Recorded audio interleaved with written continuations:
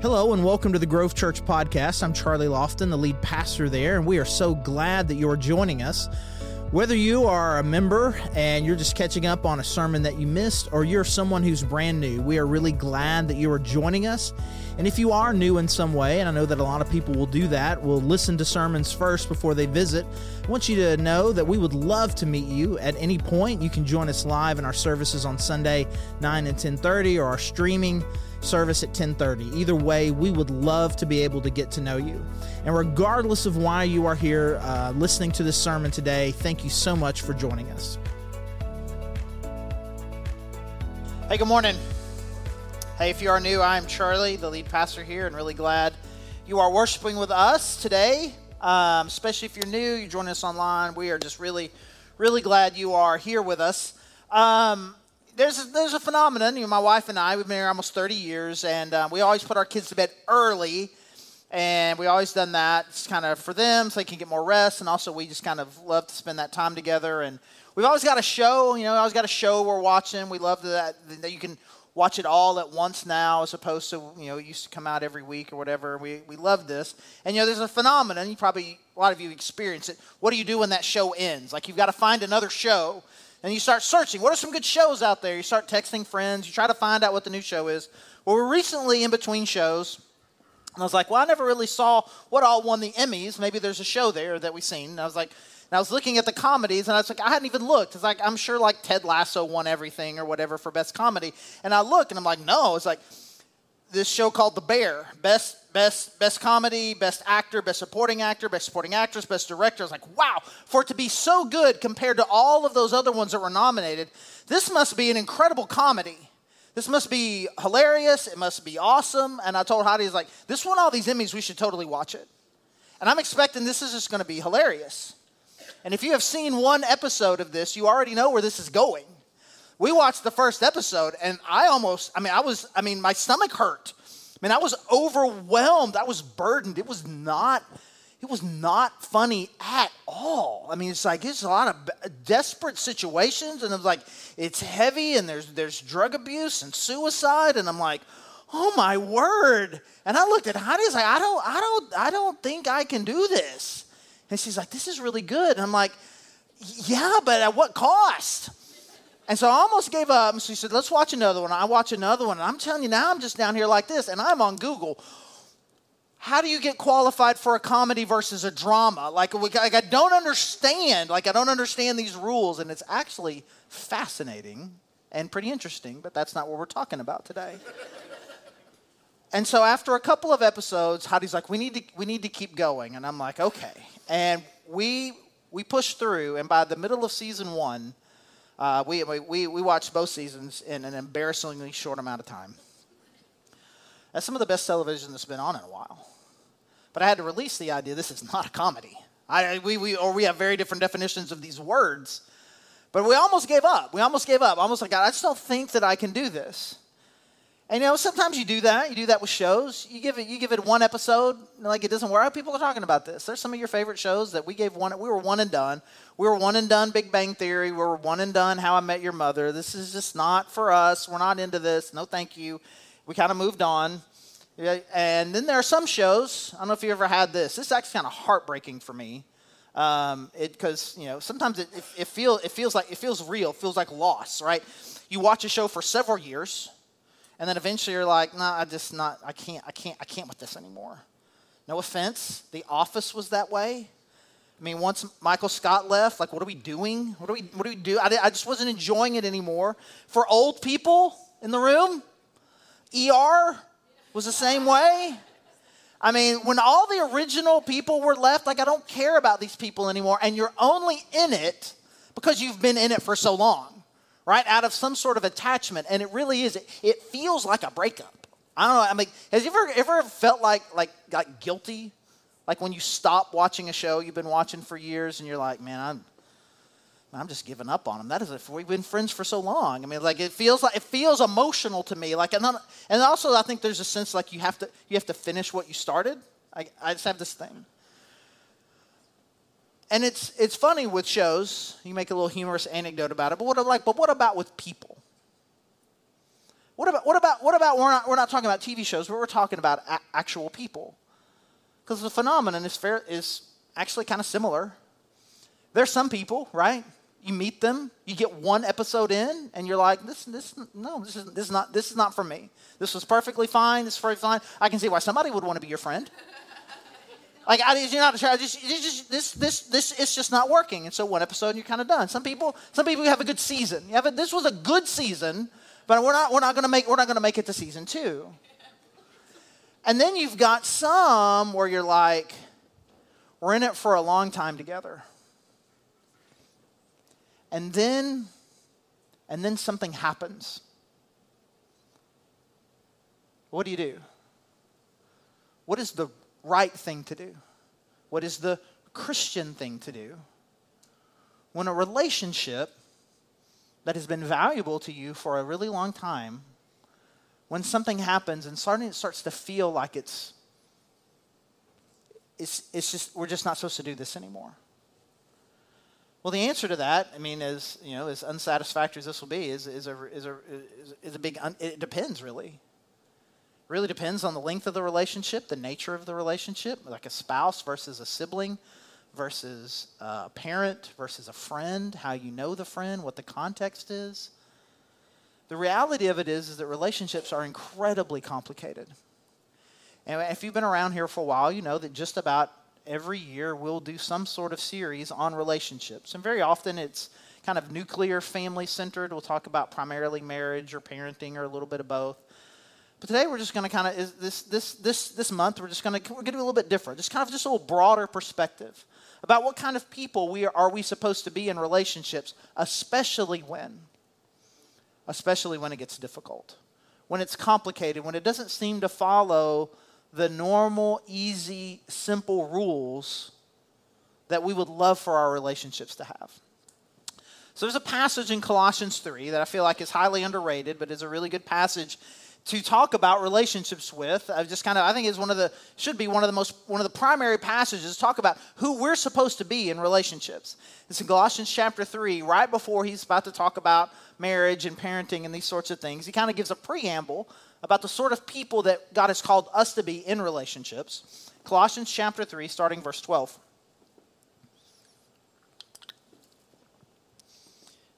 Therefore, as God's chosen people, holy and dearly loved, clothe yourselves with compassion, kindness, humility, gentleness, and patience.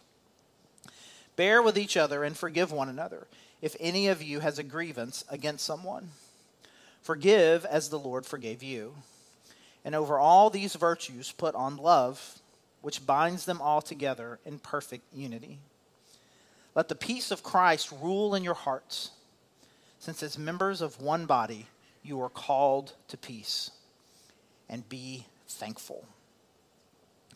Interesting, it's kind of a lot of mixed metaphors here that Paul is putting together as he's trying to describe what we're supposed to be. At first, he is talking about kind of using a clothing metaphor, like put these things on, put these attributes on like clothes: compassion, kindness, humility, gentleness, patience. And when you see this idea of putting on a cloth, it's like this. It's not necessarily who you are, but it's close to. It's like it is the thing that you present with when somebody sees you coming. It is a defining characteristic. It is something that defines what you look like and who you are. Like you are these. This is the kind of person that you are. These aren't just things that you do. These are things that you are draping yourself with. I am a compassionate, gentle, kind person. And we need to be forgiving. You need to forgive everybody, just like Jesus forgave you. And above all of that, put on love. And that kind of moves to kind of a glue metaphor. It binds it all together. It is the stitching. It is the stitching that puts all of these different things together. Above everything, be someone that loves. And then you be at peace. You be peaceful in your heart. This is what God has called us to. He's called us to peace. And so this is who we're supposed to be. It doesn't really necessarily give us a lot of advice about how to handle a whole lot of specific situations. But as far as who it is you're supposed to be, who are you supposed to be in relationships? Here is a great picture: humility, compassion, patience, kindness, forgiveness, with an overarching idea of love. And so if the overarching idea is love, and this is going to be the least satisfactory, least significant, not significant, but like this is not going to be a news flash here. This thing that Paul says here, that above everything else put on love. So we'll just say it. Above everything else, God has called us to love one another.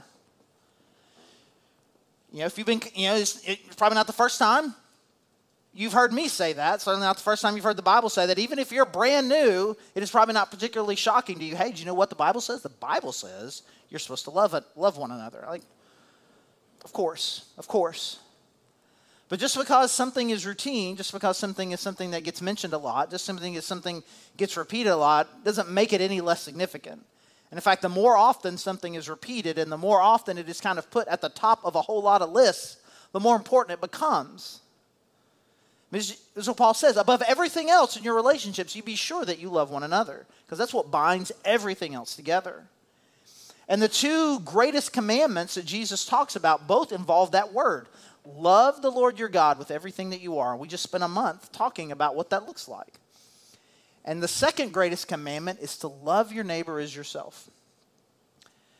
And so we better believe that, and we also should know what it means. And so I'm trying to do a little preacher trick, right? Well, okay, if you're going to say something that you just say a lot, how can you make it new? How can you make it fresh? And so I decided I was going to do something actually pretty simple. I was going to look up and define the word love. Like we say we know what it means, but what does it really mean? And then as soon as I started typing, I kind of looked for a dictionary definition, it came to my mind, here's what's going to happen. We're going to end up in a circle. They're going to define love by one thing, and I'm going to look up that, and we're going to we're not end up with a real definition. We're just going to end up in a circle. And you're like, bro, I don't know what you're talking about. I'll explain it to you right here. So I'll look it up. What is love?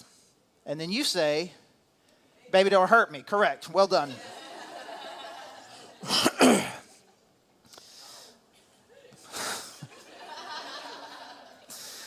Love, deep affection. Like, yeah, okay, I know it. Okay, yeah, deep affection. Perfect. All right, well, let's look up the word affection. What does affection mean? Well, affection means fondness or liking. Okay, what is fondness? Affection. And now we've done it. We've a full circle. A bunch of words that just define each other. But what is it? Okay, I have affection for you. I like you. I am fond of you. Somehow I think we all understand that at its deepest level, especially when we talk about the love that God wants us to have, it's deeper than that. How can I be someone that is constantly, that I can really be someone that loves you? Because it's deeper. It's way more complicated than just simply, I'm going to be affectionate towards you. I'm going to like you. I'm fond of you. There's a couple of rhetorical questions. Can you be loving someone, and because you love them, and the way that you're loving them, you make them cry? That seems a little counterintuitive, but anybody here who has ever been a parent of any child, certainly even a child under 3, has made your child cry many times by doing the thing that was in fact loving to them. Can I do this? I want to do this. No, you cannot do that. That is dangerous. You can't do it. And then they cry and they get upset. But your motive was love. Can you love someone and not approve of what they're doing? Can you approve of them and say, hey, you're making a bad decision here? And again, I can take the easy way out and talk about kids, because obviously you can with kids. You do it all the time. Hey, don't do that. Don't do that. That's not safe. You can't do it. It's not safe. Don't do it. Don't do it. Don't do it. What I want to. It doesn't matter what you want. What about with each other? What does love look like? It's like, hey, I don't think you should do that. What's what I want to do? Well, that doesn't matter. I feel like this is who I am. That also doesn't matter. This is a dangerous thing. You shouldn't do it. Because I think very often we get this kind of unconditional acceptance, not just of the person, but of behavior. We kind of mesh it into this thing, and we don't know. We're not really able to really do the work that it takes to love somebody when things get broken. There are no commands in the Bible that say, hey, you know what you should do? The people that you really like and you're fun with, you should totally hang with people you're vibing with. People that you like and you're hanging with and everything's great, you should totally spend time with them and enjoy spending time with them. There's no commands in the Bible that say that. You don't need to be commanded to do that. When he's talking about love, he's talking about it over all these things. Love, what things? Compassion, kindness, humility, gentleness, patience, forgiveness. Real love is not found when you're doing things that you like with someone you're currently getting along with. The type of love that he's talking about is a few levels deeper than that. If I'm needing to show someone I love patience, then they are doing something that is making me impatient.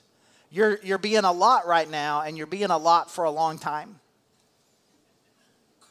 Why do I need to show you gentleness? Because you're just kind of a cactus right now. And for your sake and mine, I don't want the thorns to poke me, and I don't want to pull any thorns out of you necessarily. But I got to figure out how to manage whatever this is. How do I show compassion? Something has gone wrong, and I need to be willing to step into it. Kindness.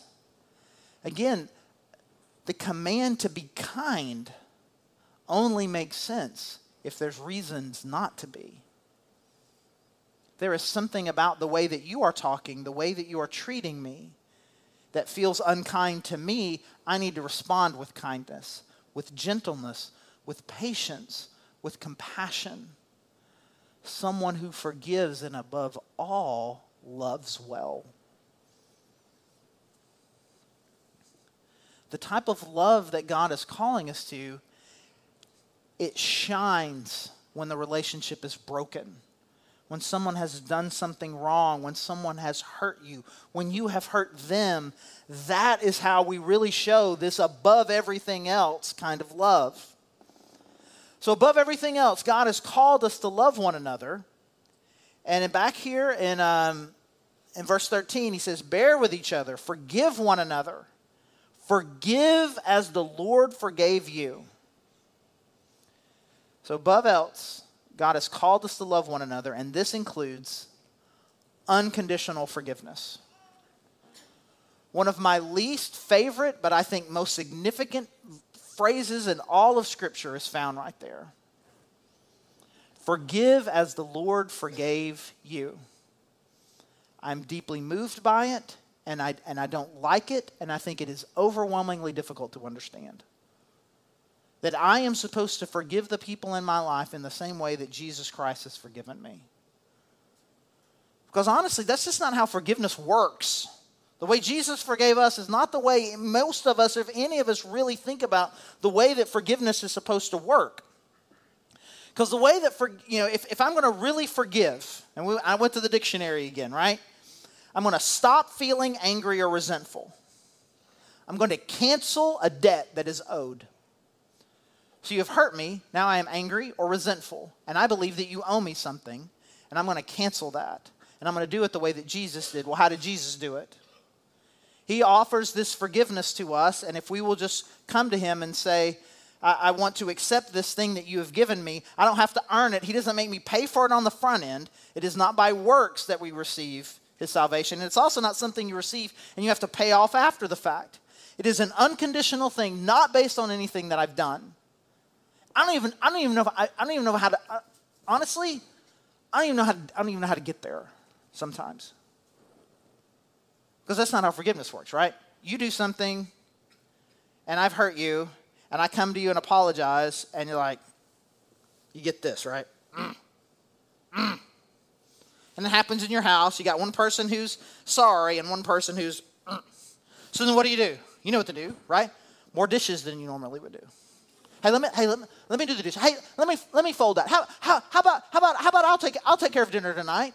I'll get the kids ready. You just stay right here. And you're doing all of these things more than you normally would until humph becomes, and now you don't have to do dishes anymore, which is great.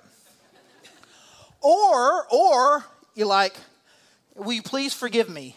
Yes, I will.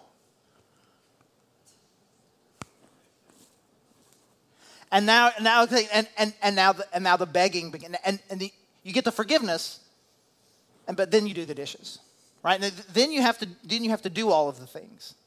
You have to do the things to make up for the thing that you did, and that's something, but that's not forgiving the way Jesus forgave, as if I'm having to pay a debt back. He forgives unconditionally. I no longer need anything from you. And I choose not to hold any of this against you anymore. And I choose to no longer be angry or resentful about it. That's tough. That is tough to do. At its simplest, this is who we need to be. We need to be people who love well. We need to be people who are forgiving.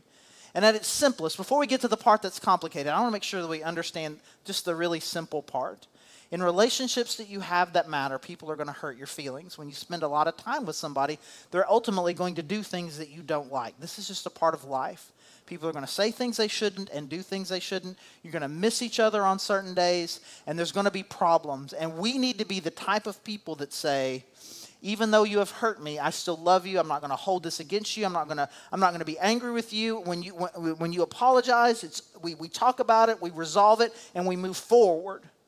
We're not the kind of people who's like, yeah, okay, I forgive you, and I'm going to put it right here. And then if I come back, well, you did it again. It's like, you've done this 17th. This is the 15th time you've done this, right? You see this. Now, I still forgive you. And you put it back in the back pocket again. We do not keep short accounts with people. We do not genuinely forgive. We hold small grudges. We need to be forgiving sorts of people. We need to be people that with the people around us that we love, we need to be wiping slates clean and having new, fresh relationships where we are genuinely moving forward, genuinely loving each other. That's what we need to be. At its simplest and its easiest, we need to make sure that we're doing that. There are some relationships and some situations that are immensely complicated. But I don't want to skip to the complicated and the people in here who really struggle with being gracious, forgiving people begin to put every relationship into the complicated category. If every relationship you have, if forgiving them is complicated, guess what? You're complicated. It's you. There's a work that you need to be doing. But again, I don't want to oversimplify this issue because relationships are incredibly difficult. I mentioned this story a couple of weeks ago. If you've been around, you've heard this story many times. It's a defining story in my life as far as kind of a marker in my life to kind of tell me who I'm really going to be. And it comes from my first full-time pastoring job in St. Louis. I was working with a guy. He was the lead. I was with him for about 4 years. Church wasn't going well. And after 4 years, he said, I've decided all of this is your fault. You're fired. And you should never be a pastor again. You're no good at this. Some of you have heard that. Some of you haven't. You're a little taken aback right now. This was about 20 years ago. I guess it was right at 18 years ago when this went down. But there's more to it than that. What he began to do with the guy who was also on staff is they were working their way alphabetically through the entire list of people at the church. I could figure out what was happening alphabetically based on who was calling me. The A's were calling me, and then a couple of days later, the B's were calling me. By the time we got to F, G, I was like, I think I figured out a pattern here, or I figured out what's happening here. They were meeting, going through the list alphabetically, and going to every person in the church, essentially all of my friends, and saying, I know this is shocking to you, but you don't understand. He's an incredibly angry person. He has a huge temper problem. We've been trying to keep this from y'all, but finally it's just gotten too much, and you just don't understand. And if you'll just trust us, you just know that we're better off. I've been working with these guys for 4 years, and never one moment in any of those times did anyone even mention this to me. Certainly was not mentioned to me in the time that I was fired. In the 20-plus years I'd known this guy, this had never come up. Now he's going around to all of my friends telling me this. And Jesus says, Paul says, God's word says, I need to forgive. Well, what does it look like? He's not sorry. What does forgiveness look like? There was this moment when he came to the house in the middle of doing all of this. He had not talked to Heidi yet, and he came to the door, and I met him at the door, and Heidi was coming down the stairs, and she got about halfway down before she saw him, and he was talking to me, and he looked at her, and he's like, this has just been really hard and difficult. And he looks at Heidi and is like, can I give you a hug? And she looks at him and she goes, no, you can't give me a hug. And I'm like, I just given him a hug the day before. I didn't know we could do that. We can just tell him no. We can tell him no. We can tell him no. She said, if I gave you a hug, that would be me telling you that this is okay and it is not okay. And I'm like, I like this. Because it's more complicated. Like I just in my heart, I was like, well, I got to do what the nice thing is. It's like, I'm not going to tell you this is okay. It's not okay.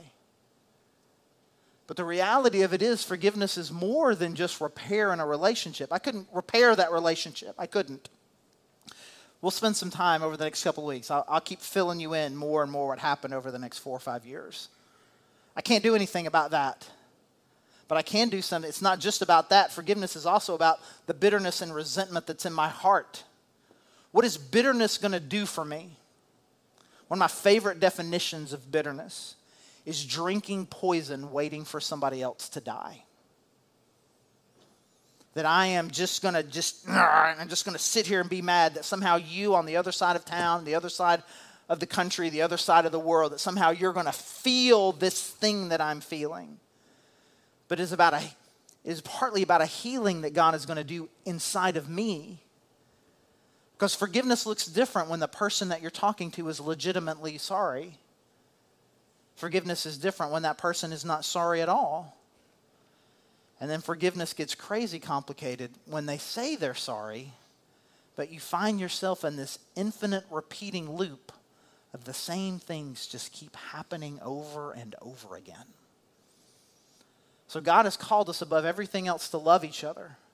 He's called us to forgive. But reality makes this very hard and often very complicated. Again, at its simplest, I don't want us to lose this. At its simplest, what relationships need to be defined as when there is hurt, not if there is hurt, when there is hurt, when there is misunderstanding. We talk about it rather than holding on to it. We talk about it, and when you are the one that has done the offending, you are repentant. I'm sorry, I don't want to do that. And we talk about repair, and we talk about how things can be different, and we can talk about how things are better. And ultimately, we are building something, and we move forward. And even if they happen again, and we have to have the repair conversation again, we're communicating with each other, we're talking about it, and we're building, and we're moving forward. But some relationships aren't like that. Some of them are more complicated. And again, I want you to hear me say this. Some of you are putting certain things into the complicated category, and it's not. The reality is you need to do a better job of loving well and being a person of forgiveness. At the same time, there are some of us who are doing the opposite. We are stuck in cycles that are abusive. Maybe not physically, maybe physically, possibly emotionally, and we're stuck in kind of an abuse cycle, and we've decided that I have to forgive, and that means I have to keep going back and let this same thing keep happening to me. When really the best way to love and forgive is a different sort of way forward. Some of you are in situations you need help. And if you think you may be, I beg you to reach out to someone. If you're having a trouble determining the difference between those two things, talk to somebody you love and trust, but you know isn't always going to agree with you. And get the help in the inside. Again, most of us have relationships that it's just I need to do a better job of being forgiving. A few of us have these ones that they're just more serious. But all of us have these ones that are just kind of complicated in the middle. And typically they're some of the people that we've known the longest, the people that we've been the closest to, family, longtime friends, where patterns start to emerge and hurt starts to come up and big things happen and there just isn't the right sort of resolution. And I don't know how to move forward with my spouse anymore. I don't know how to move forward with my kid, my parent, my brother, my sister, my best friend from 10 years, 20 years. And I don't know what to do. The ending to this is going to be a little unsatisfactory because we've got a lot to talk about if we're going to figure out how to navigate those sorts of things. But I want you to hear from me. The Bible has a lot more to say about this and how to navigate what it means to be someone that loves well and forgives well in reality can be really difficult. And what the relationship needs to look like moving forward, depending on any number of factors, that's difficult. But before we get too deep into that, let's take a few steps back and ask ourselves some really significant questions.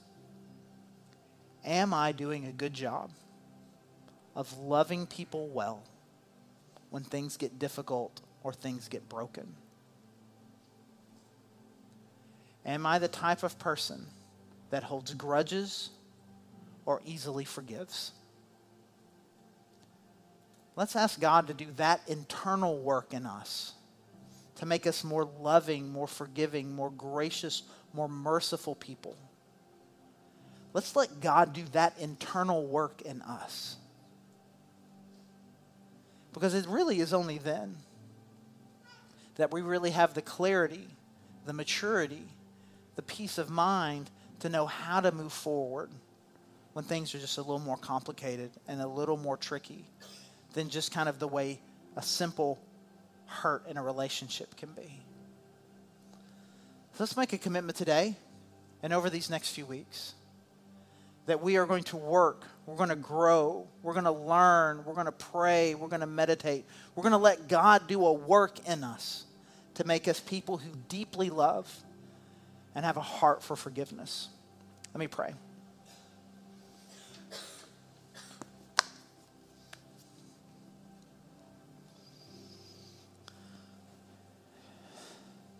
God, I just confess that I'm just burdened.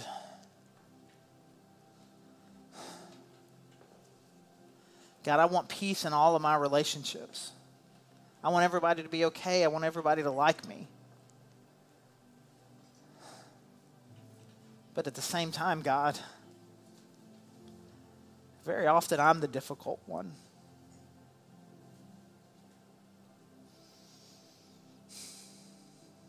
God, I pray that you will build in me compassion, gentleness, kindness, forgiveness. That God, that I would be someone that loves well. And God, I pray that for all of us. We would not surrender to bitterness. We would not hold grudges. And we would not run when things get difficult. The God, that we would love well and forgive sincerely.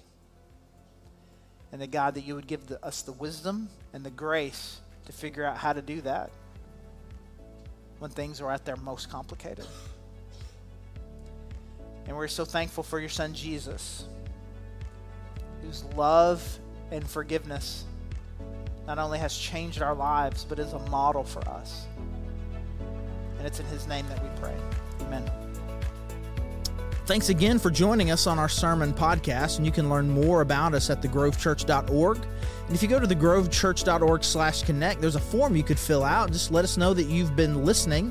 And if you want to dig deeper on some of these topics that we cover in our sermon podcast or just in other issues of dealing with culture or theology, those kinds of things, you can check out our Cultivate podcast, which is on the same feed, however you found this particular podcast. So again, this is Charlie, the lead pastor at The Grove, and thank you so much for joining us.